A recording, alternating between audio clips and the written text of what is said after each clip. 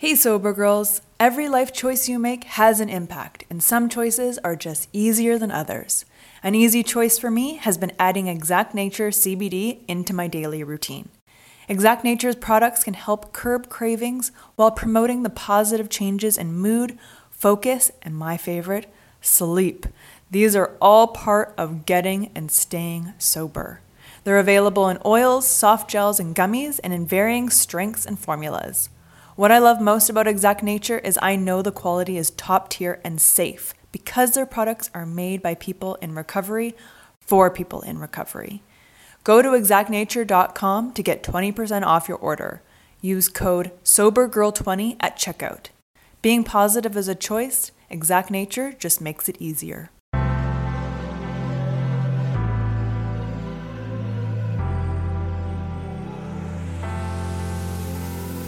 Welcome to a Sober Girls Guide podcast, a lifestyle podcast based on sobriety and recovery.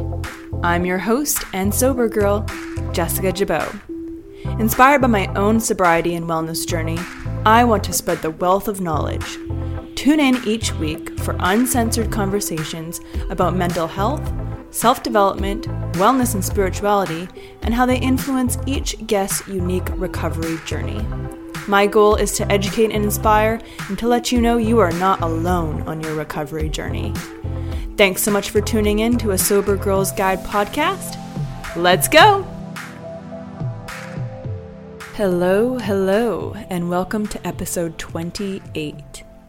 This week I chat with Cara Santana. Now, I'm not going to lie, I am a total fangirl of Cara's. She's an actress, blogger, major influencer, businesswoman, and she's in recovery. I mean, can you blame me? Cara shares her recovery journey, her advice on sobriety, and even dishes about dating sober. Cara is a celebrity who is using her powers for good, and I love it. So, let's get into it.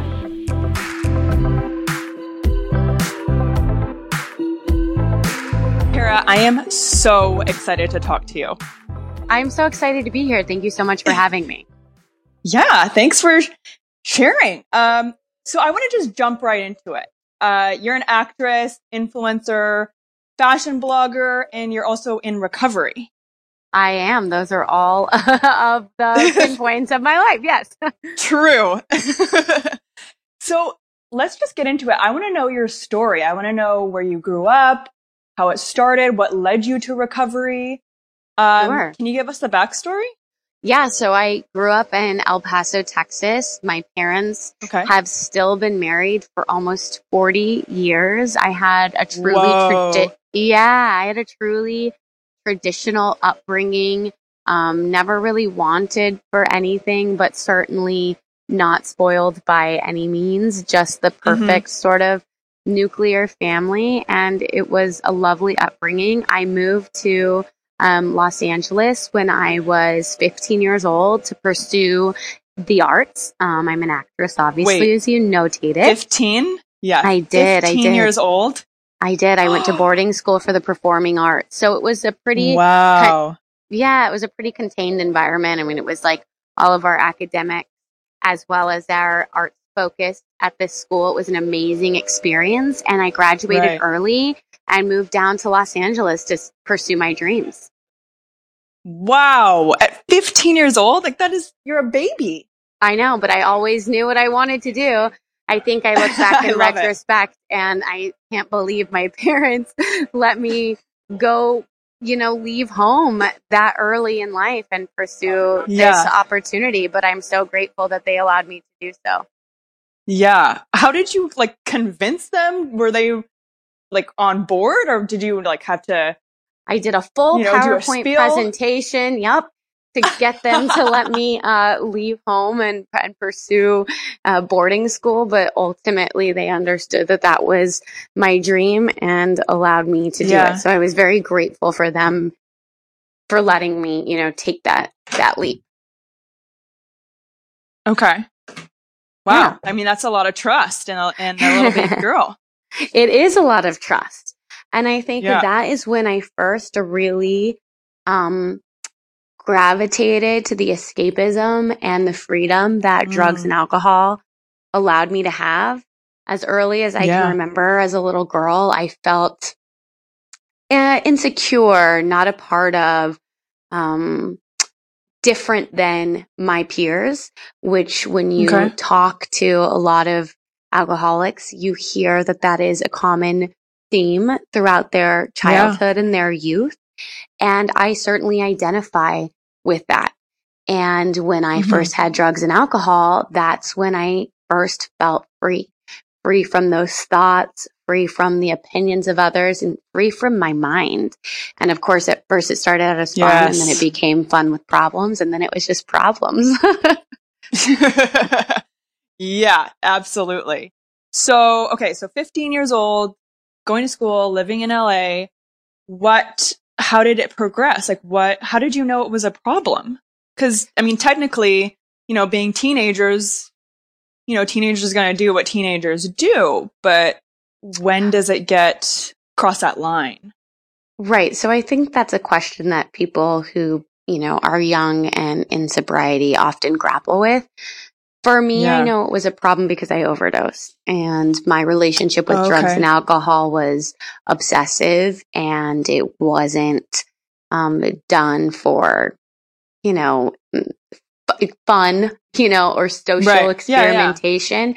It was really a form of escapism. And, through my time in the program, I've come to understand and identify with, what I've heard, and understanding that the alcoholic mind is one that is obsessive, and your spirituality is often devoid, and there's a physical, dependency to drugs and alcohol if you are an addict. And so I identify with those. And when I overdosed, that's, when I realized, okay, this is a problem. This is not a normal relationship. You start to lose your relationships. You start to lose your focus. You start to lose a contact with a higher power, whether that's God or whatever religious belief that you have, if any at all. But that sense of there's something greater than myself. You start to act solely on self-will. You start to become sort of the own leader of this, world that you're in without any punishment. You act with impunity, for lack of a better word. And I identify with all of that. And that is how I came to understand that my relationship with drugs and alcohol was not a typical teenage experimentation. It was really a much larger problem that I could not control. I was powerless. Okay. And at what age did you realize this?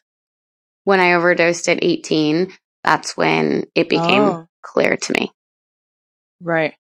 18. I mean, that's still so young. I mean, you sound like an old soul. Like, you sound like you're very wise beyond your years. I mean, well, I'm 33 now. So, I mean, I've had some time to grow and mature. I mean, it's still very young, like I know people who are 50 or 60 years old and struggling with their sobriety and don't articulate or kind of do the self introspection as you just described what your addiction looked like.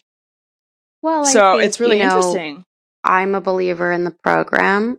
I'm a believer in a community of people struggling with the same disease. I, am very committed and connected to that world. And I think through a lot of time, I mean, it's almost 15 years that I'll have been a sober member of recovery. I think I've really come to peace and understanding with, this disease that I have. And I kind of wear it with the badge of honor. I'm proud of what I've come through, and I'm proud of where I'm at now. And, I only hope to be a resource and a support for other people who are struggling. And listen, you get it when you get it. That's what we say in the program. It's not about your age. It's not about your socioeconomics. It's not about anything other than when you are willing to get sober and when you want to do the work is when your time is. So it just sort of is what it is. Yeah, no, I couldn't agree with that more. I love that. I love how you put that. So true. So what did your recovery process look like? You overdosed at 18. What was the next step from there? So I think something that's really interesting about my story, and it's something that I do like to share because I think that there is some stigmatization or ideology surrounding, addiction that I think inhibits people from being willing and able to seek help and seek recovery. And so for me, I grew up, in a very nuclear traditional family. We were upper middle class, and I don't think it was ever spoken about. Like, I don't think drugs and alcohol were ever spoken about. Recovery was never spoken about. Neither of my parents are addicts. So it was not something that I was aware of. I didn't know what AA was. I just knew if I did drugs again, I wouldn't be able to control it. And if I couldn't control it, I might wind up dead because I just overdosed. So that was sort of as limited as my mind was at the time. And so for 5 years, I did what's called white knuckling it, which is where I didn't drink. Yep, I didn't drink and I didn't use, but I didn't have recovery. I didn't have rehab. I didn't have therapy. I just couldn't. And I met someone who was in recovery 5 years into mine. And this person invited me to a meeting. And it was at that meeting that I recognized there was a place for people like me who were dealing with the same issues because, you remove the drugs and the alcohol and you still have the mind. You still have the alcoholic mind. You still have, yes. And so I was probably more of a terror, dry as they call it, than I was when I was using. Because at least when I was using, I had medicine, I had medication.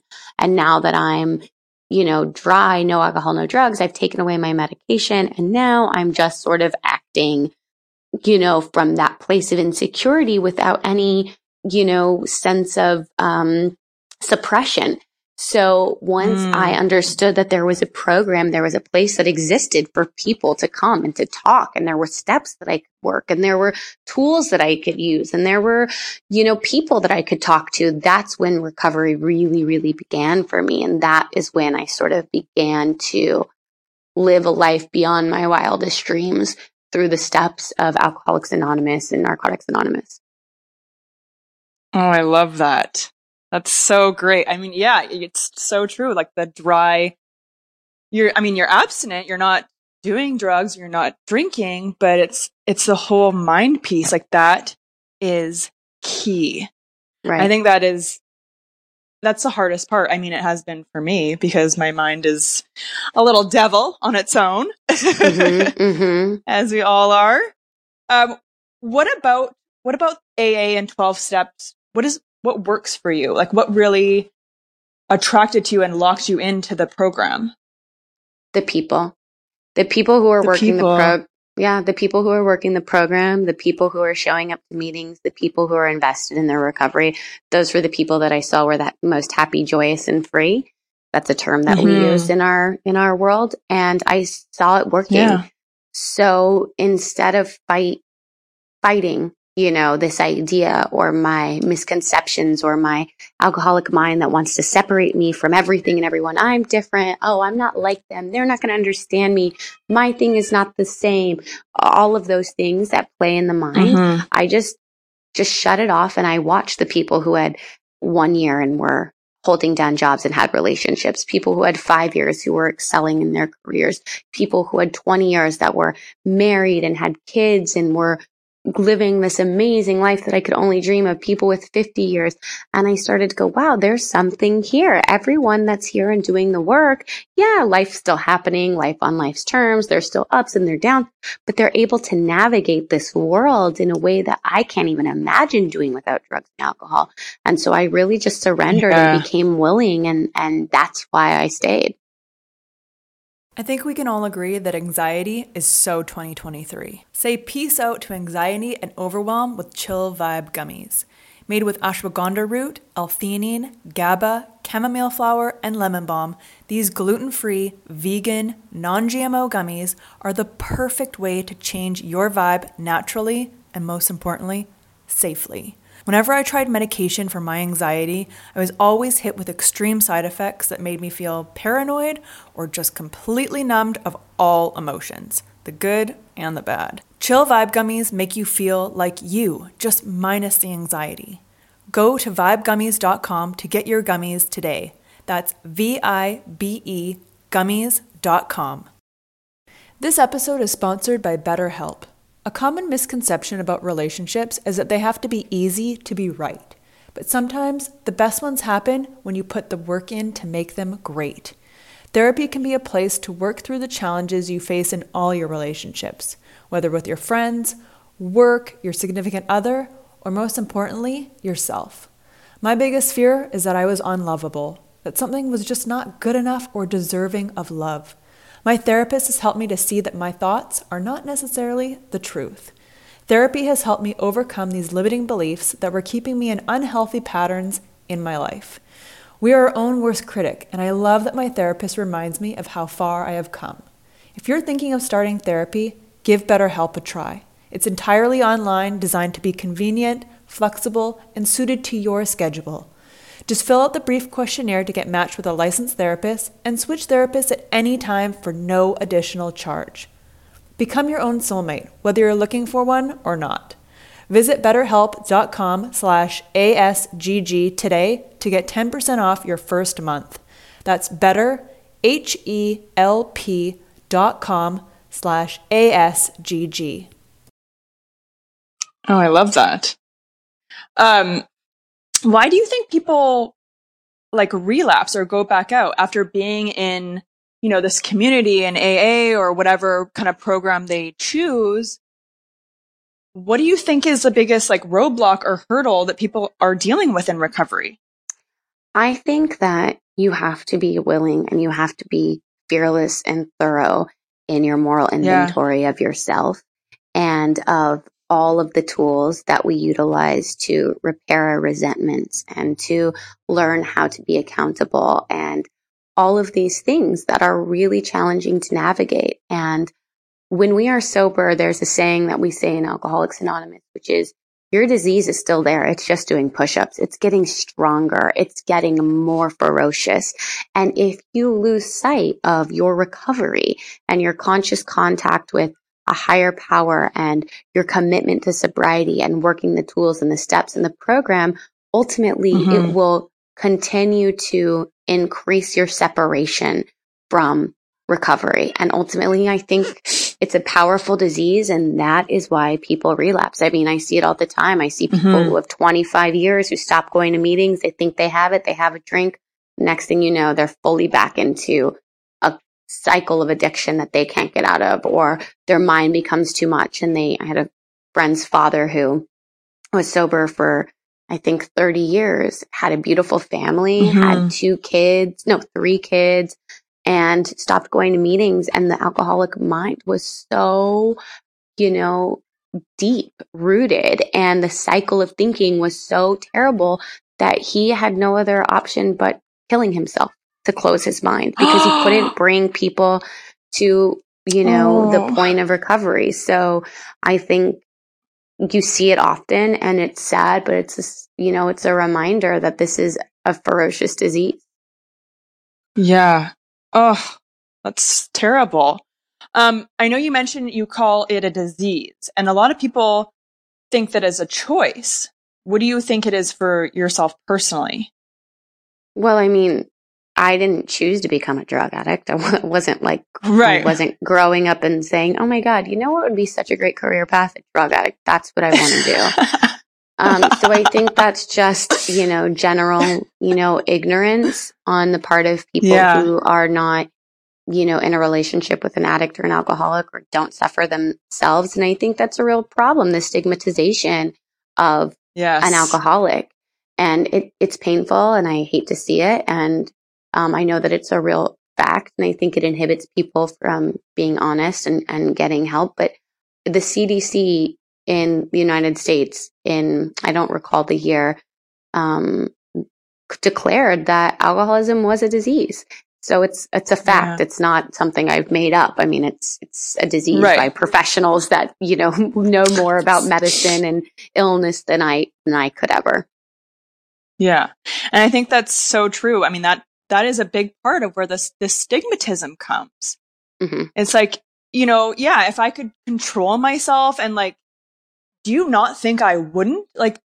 I would love to not be hungover and like a horrible person and just make these horrible choices, but it is a disease. And I feel like society is kind of alienating addicts and making it just look like we are bad people or we're in trouble because we've chosen to do this. It's like, that's not the case at all, dude. Like, well, look at the United States right now. We have the biggest opioid epidemic that any country has ever experienced.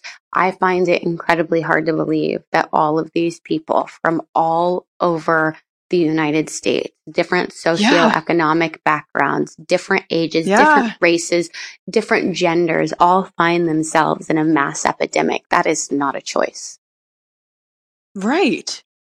Yeah. Like, what is that? How do you even wrap your head around something like that? It's crazy. I mean, especially I'm from Vancouver, Canada, and the fentanyl issue, you know, if it Which was is an opioid. Yeah. Right. If it was a choice, like my brothers have lost two of their friends, two of their like super close, like, yeah, it's crazy to me. It's frustrating actually is what it is. Well, it's just sad that, you know, in the United States, we see people are identifying it that there's a problem, but unfortunately, there's so much money to be made on these prescription narcotics that the government is essentially turning a blind eye. And then we stigmatize and punish people using when the whole purpose of the narcotic is to get people addicted and using. So it's this interesting and really treacherous cyclical pattern we find ourselves in. And unfortunately, you know, the loss of life and the destruction and chaos it causes is oftentimes unrepairable. So I'm, you know, very hopeful that we can, you know, find a path forward that we can decriminalize drug users and offer them rehabilitation instead and punish and criminalize people selling mass quantities of narcotics instead, because you can't get addicted if you don't have the resources to get the drugs. And, you know, oftentimes what you see is people are overprescribing fentanyl, Oxycontin, oxycodone, you name it, any other opioid. And then it becomes too expensive for people to continue the prescription. And then they start going to the street and they start looking for heroin. And I mean, it's this, these are facts. This is not my opinion. It's what is going on in the world. And I think what it causes is this mass epidemic. When you change your relationship with alcohol, you realize you have so many hours in the day. I love to dedicate my time to skincare, and Osea makes me and my skin feel and look like a queen. Osea's clean, vegan, and sustainable body care is a glowing choice for achieving your body care and self-care goals. Whenever I use the Undaria algae body butter, people literally stop me on the street. My skin is flawless and glowing, and I love the thick and unbelievably rich texture that absorbs instantly. Skincare is a habit worth keeping all year round. Osea can help your skin have a healthy glow every day. Because let's be honest, skincare is self-care. With over 27 years of seaweed-infused products, Osea is safe on your skin and the planet. It is clean, vegan, and cruelty-free, and climate-neutral certified. Never choose between your values and your best skin. Start the new year fresh with clean, vegan skincare and body care from Osea. Right now, we have a special discount just for our listeners. Get 10% off your first order site-wide with code ASGG at OseaMalibu.com. You'll get free samples with every order and free shipping on orders over $60. Head to OSEAMalibu.com and use code ASGG for 10% off. Yes, absolutely. Okay, let's turn it to a little bit of a lighter note. Sure.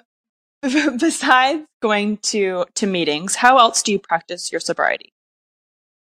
Well, I mean, obviously the first part is abstinence. So I stay, you know, I've been sober obviously for almost 15 years now. So I think with the evolution of how I practice sobriety now is, you maybe evolved since the time when I was going to, we say 90 and 90 meetings in 90 days.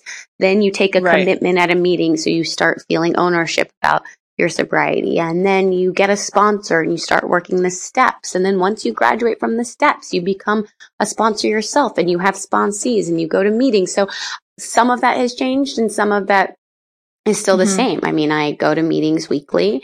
I have sponsees. I have a sponsor. I pray. I, do my meditation. I do my resentment list. So all of those things, are common. But I think the best thing about the program of Alcoholics Anonymous is we say it's a bridge back to life. So I have a very full life. I go out in the evenings. I can be at nightclubs. I can go to parties where there is alcohol, and I can feel good about not needing to use or drink and feel comfortable. I couldn't do that in the beginning. So there's like an evolution, but the major touch points have always remained the same.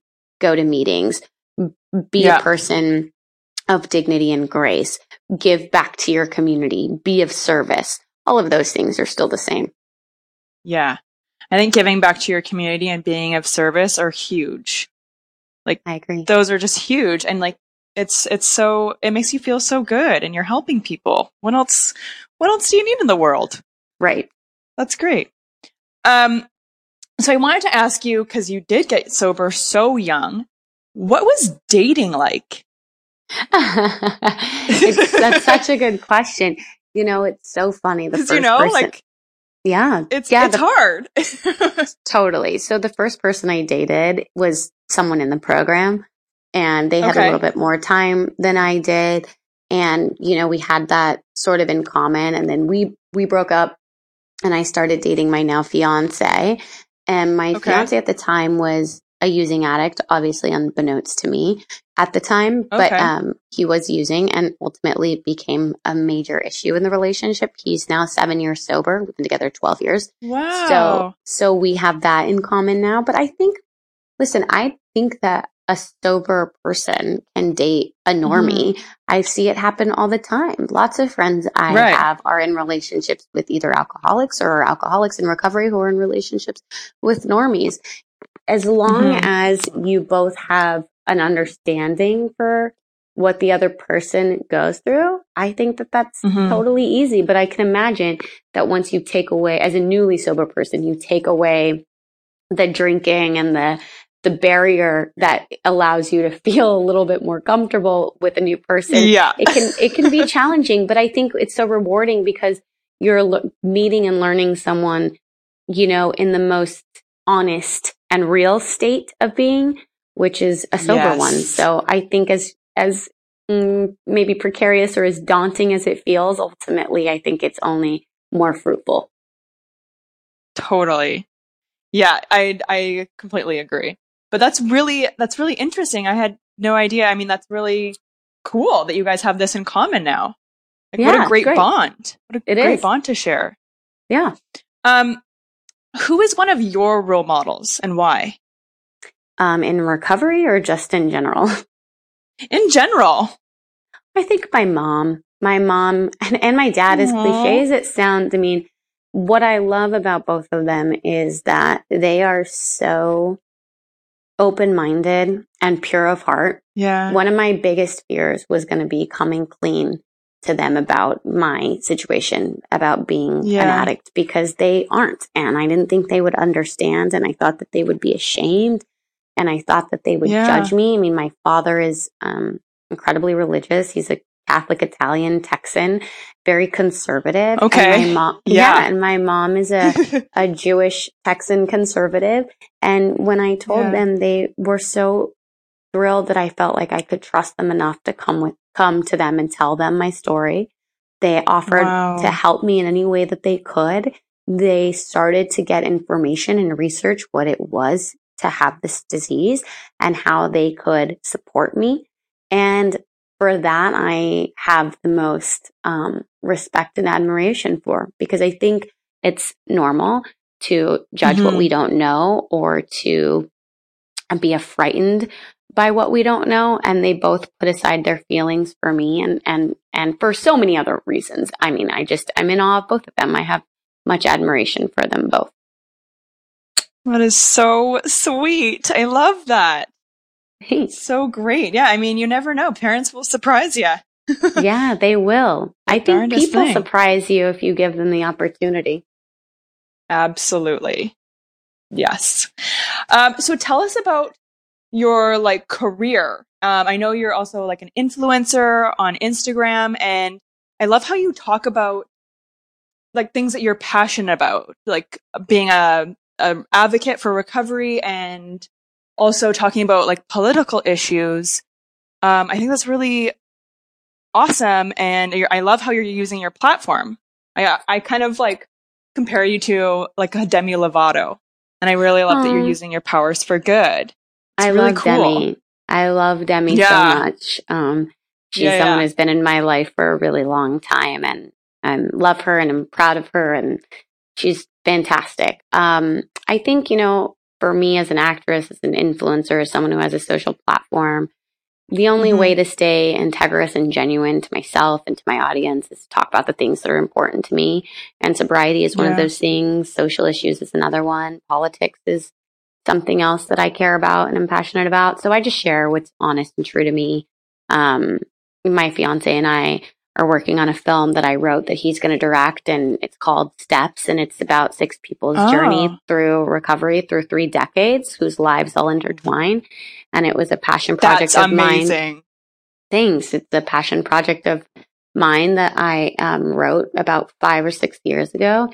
And for me, it's just, you know, being able to tell stories or have conversations about things that matter to me. And I don't, by the way, I Yeah, don't begrudge or judge anyone who decides not to talk about things that are, maybe heavy or controversial, taboo or whatnot. I think everyone, right. speaks from the heart. So I don't judge anyone, but it's just, that's what's important to me. So I just have to like be true to myself. No, and that's like the best part. I mean, I love that you do that because it allows, especially young girls, in our 30s. I'm in my 30s as well. And it's nice to have someone like you to relate to. Like Oh, well, good. we That share makes me feel these good. common issues. And you look at you're like, "Oh my God, like I love her pictures and her outfits and stuff." And then you kind of, you read and you hear your backstory and you're like, "Oh, wait, like she's going through the exact same thing as I am. She's in recovery too." It's so powerful. And I love that you are so open about it. It's really refreshing. Oh, well, thank you for saying so. Yeah. Also, I really want to know about Glam Squad. Can you tell Yeah. us a little bit about that? So sure. So I, founded an on-demand PD app about 4 years ago, and Glam Squad was Okay. our largest competitor. I exited the company that I founded and ran as the CEO last year, and Glam Squad made me an offer I couldn't refuse. And I have come over to them as the global engagement officer. And I'm so excited to continue my love of the on-demand beauty space and empowering Yeah. women to look and feel their best. And so, yeah, I'm so happy to be there. That's so great. I mean, what is better than having a team come to your house and make you feel and look fantastic? I mean, that is like the dream. Yeah, totally. Yeah. Okay. One more question to Sure. anyone listening to our conversation right now who is either sober or having, struggling in their sobriety or thinking about getting sober. What advice would you give to anyone listening right now? I'd say go to a meeting. Find people Okay. who have the same, you know, issues that you're battling. Find people who have what you want. Find people who are, have a life that they couldn't have ever imagined, and do what is suggested of you by them. Awesome. I love that. I like to call those people expanders Oh, I because like it's like that. it's like, I don't know. I did this manifesting course and one of the terms was expanders, and it's, mirroring someone who you admire or look up to or whose career you want to have or life, is appealing to you, and you're expanding your mind and brain and allowing those things to become a reality. So, Yeah. finding those people at a meeting or however you find them, I think that's great. and sharing Fantastic. our stories. That's how we keep the dream alive. Cool. Well, thank you so much for having me on your show.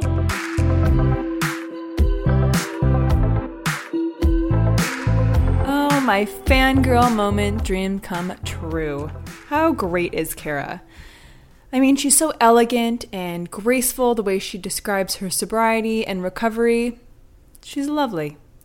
Make sure to check out Cara on Instagram at Cara, and then there's another A, Santana, Santana.